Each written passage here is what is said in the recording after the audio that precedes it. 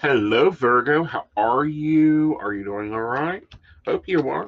Well, let's look at your three sectors of your. Um, Hello, Virgo. How are you doing?